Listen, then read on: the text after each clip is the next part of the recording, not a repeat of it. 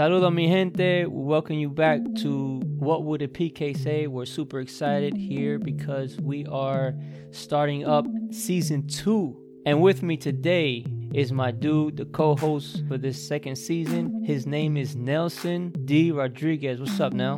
What's going on, Eli? Thank you for having me for this second season. It's going to be a blast. I'm super excited to have you here, man. Like you know, you and your family are close to my heart. You've been a friend of mine for a very long time, since I can remember. So having you here on this podcast with me and sharing this experience is awesome to me, bro. Thank you.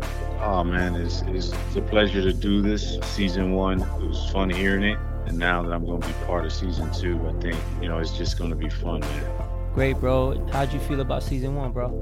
Season 1 was eye-opening. Some shows were very, very deep, went to a level that I wasn't expecting it to go. But you started this platform, man. You're giving an opportunity for PKs to be themselves, to express themselves. And that's what makes this show so awesome, hearing it from a PK perspective.